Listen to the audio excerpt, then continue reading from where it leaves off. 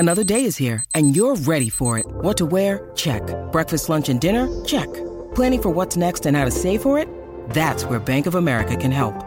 For your financial to-dos, Bank of America has experts ready to help get you closer to your goals. Get started at one of our local financial centers or 24/7 in our mobile banking app. Find a location near you at bankofamerica.com/talktous. What would you like the power to do? Mobile banking requires downloading the app and is only available for select devices. Message and data rates may apply. Bank of America N.A., member FDIC. Just another day in college basketball.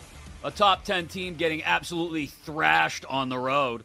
What's it mean for the Jayhawks, if anything? Bill Self getting ejected in Lubbock last night, first time in his career. We'll talk about it with Isaac Trotter of 24/7 Sports, their national college basketball writer, 1 hour from now here on the BetQL Network. It is BetQL Daily, presented by BetMGM. Chris Mack, alongside Jim Rodriguez, in for both Joe and Aaron the rest of the week. They are on vacay, enjoying some downtime as we've pushed past Super Bowl 58, although early odds are up on Super Bowl 59. Well, we can talk about those for a couple minutes. We will dive into some early MLB win totals and MVP odds before the end of this hour, because don't look now, we're 10 days from spring training games already. They're that close, with a couple of pitchers and catchers already reporting, and the rest by the end of the week. Reed Wallach joins us. That's my jam, Chris. That's my jam. I know you're fired up. My blood. Fired up. J-Rod is ready to go for hardball, both the grapefruit and cactus varieties, in a couple of minutes. Reed Wallach of BetSided and the Early Read in a couple of minutes as well to talk hoops. But we thought, actually, I shouldn't say we thought, executive producer Mario, filling in for Paul all this week, thought, hey, why don't we start this sort of NBA division by division series? We'll do a division every day, and we'll catch people up on what's been going on in the NBA, because we're at the All-Star break. The trade deadline, if you're not a hardcore NBA fan, you may have totally missed the NBA trade deadline. It was last Thursday. They just dropped it in during Super Bowl week. You may have missed it. Not a lot happened, but a few things here and there that could affect things down the stretch, like Buddy Hield to the Sixers, Gordon Hayward, who we'll get into, to OKC. So definitely things to talk about. All-Star break this weekend. Everyone will have fun, and then the stretch run really kicks in. So we want to get you caught up before the regular season stretch run really begins, division by division every single day.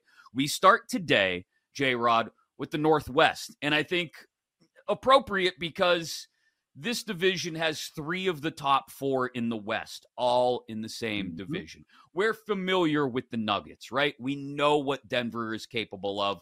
We see Nikola Jokic dropping, 14 triple-doubles, I think it is, to this point in the season, although they did get limited by Milwaukee last night. We've seen Minnesota, and they've got their top 2 tandem in place, right? They've got Karl Anthony Towns. They've got Anthony Edwards. Is that enough to push through that upper echelon of the Western Conference? And then you've got the young up-and-comers who I don't know how many people thought OKC would be here at this point. And the question now is, how long can they stay where they are? But they're right there, just a game back of the T-Wolves right now, a half game ahead of the Nuggets. But they're right there in the West as well. Second seed in the West, despite, again, being young. Shai Gilgeous-Alexander right behind Jokic for MVP. Maybe not right behind, but, Jokic a clear favorite, and SGA one of the top dogs for MVP. The Jazz are even kind of on the periphery of this thing, just a couple games back of Golden State for the final play-in spot. And, okay, the Blazers are the Blazers, 5th worst record in the league, and currently bound for the lottery, but that's okay. That's their plan right now, I guess. Let's start with the Nuggets, J-Rod. Plus 110 to win the division.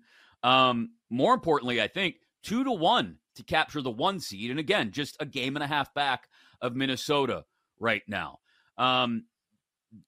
They were held under 100 last night for just the 5th time all season, and against a Milwaukee team that's been much more focused, or tried to be much more focused on defense since Doc Rivers took over. They've only lost at home 4 times this year. Conversely, though, barely 500 on the road. We know what Jokic is capable of, like I said. Jamal Murray is, I think, a very strong number 2 to Jokic's number 1. What's your take on the Nuggets as we sit here today? 2-1 for the 1 seed and a little better or a little longer than 2-1, plus 210 to win the West. Yeah, the thing about the NBA is sort of, and it's kind of sad that divisions and seeding kind of doesn't matter. It almost really doesn't really seem to matter. I think what jumps out at you more than anything else is how the disparagement between how well Denver plays at home and how mediocre they are on the road. I think that's what is it? Why is it that teams can't handle the altitude in Denver? Well, Denver's been in the league forever. Denver's not a surprise destination anymore. So what's happening to the Nuggets on the road that has caused them to basically be a 500 team? And I think the other thing that I think gives people concern about the Nuggets in their quest for a back-to-back championship is what happens to this team when the Joker is not on the floor. That seems like they're a completely different squad. Jamal Murray's had his injury problems. They've got a great starting five. The bench is a little thin, and what happens when Joker isn't on the floor? I think they get very vulnerable, something that they were not last year, especially in that series against the Heat. It almost seemed like the Nuggets ramped it up a notch, got better when Jokic came out of the game. Yeah, I do think in a very, I don't want to call it thin, but in a Western Conference where there's, outside of Denver, no real, there isn't a team that you jump all over and say, yeah, that's my Western Conference favorite. They still are, by default, that team, in my opinion anyway. The Nuggets, I think, look, at this point in the season, the dog days, I guess, of the NBA season, it's mid-February, the playoffs still 2 months away. The All-Star break is right around the corner, a little later than usual, it feels like. You've done the play-in thing, and for some teams, let's be honest, that didn't really matter. So we're at this point in the season where, and we kind of talked about this a few weeks ago on the show, where some teams just aren't locked in. You see it, for example, Minnesota gets lectured night after night about their lackadaisical effort sometimes, their head coach all over. And that's fair.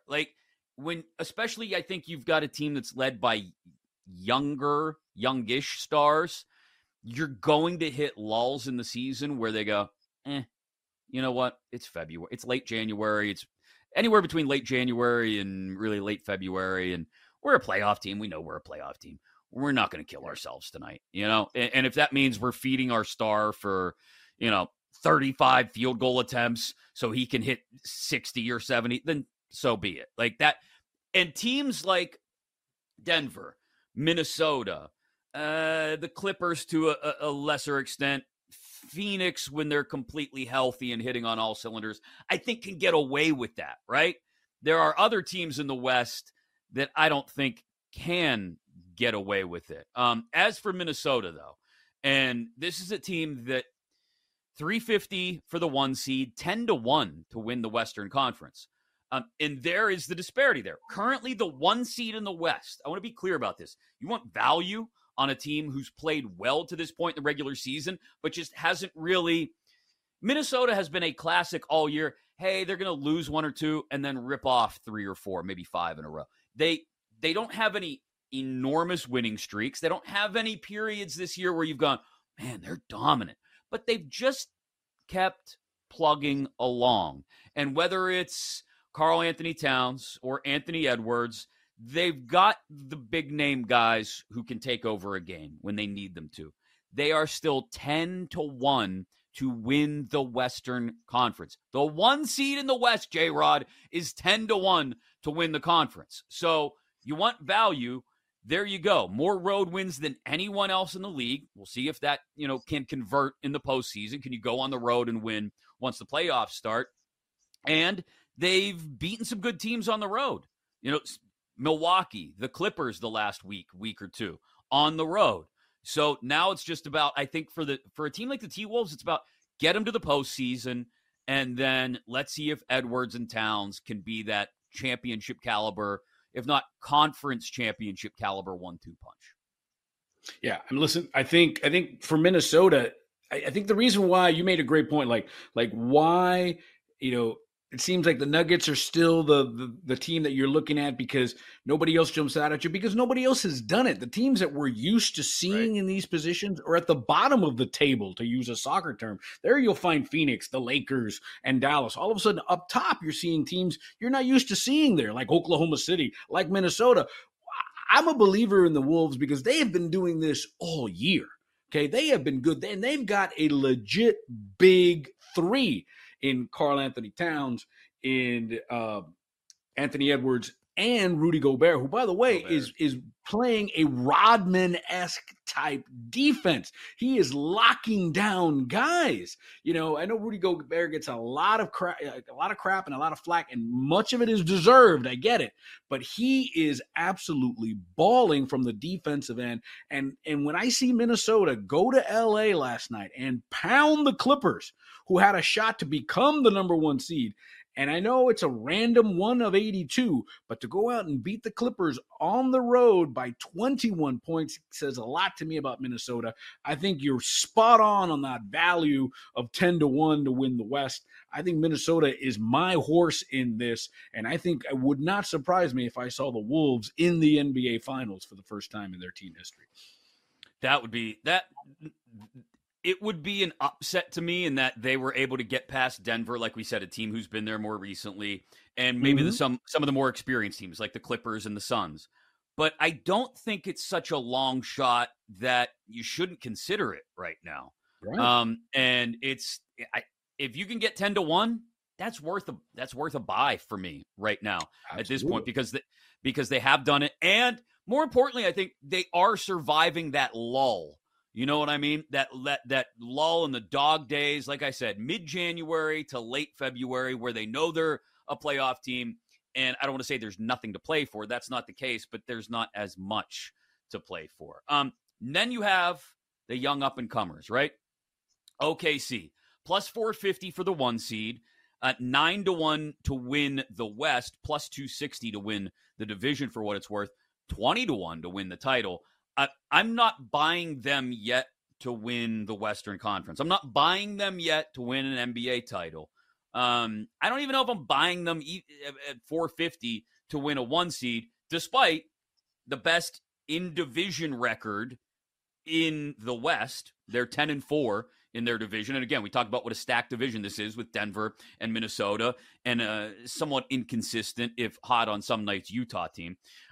They're 10-4 in the division, 3-1 against Denver. They've split 4 games with Minnesota, and they've got a legit MVP candidate if Nikola Jokic, something were to happen, knock on wood, that doesn't happen. But if something were to happen to Jokic down the stretch, SGA plus 270 to win MVP. I don't know if they have enough supporting cast. I think that's the problem. They went out and got Gordon Hayward at the deadline.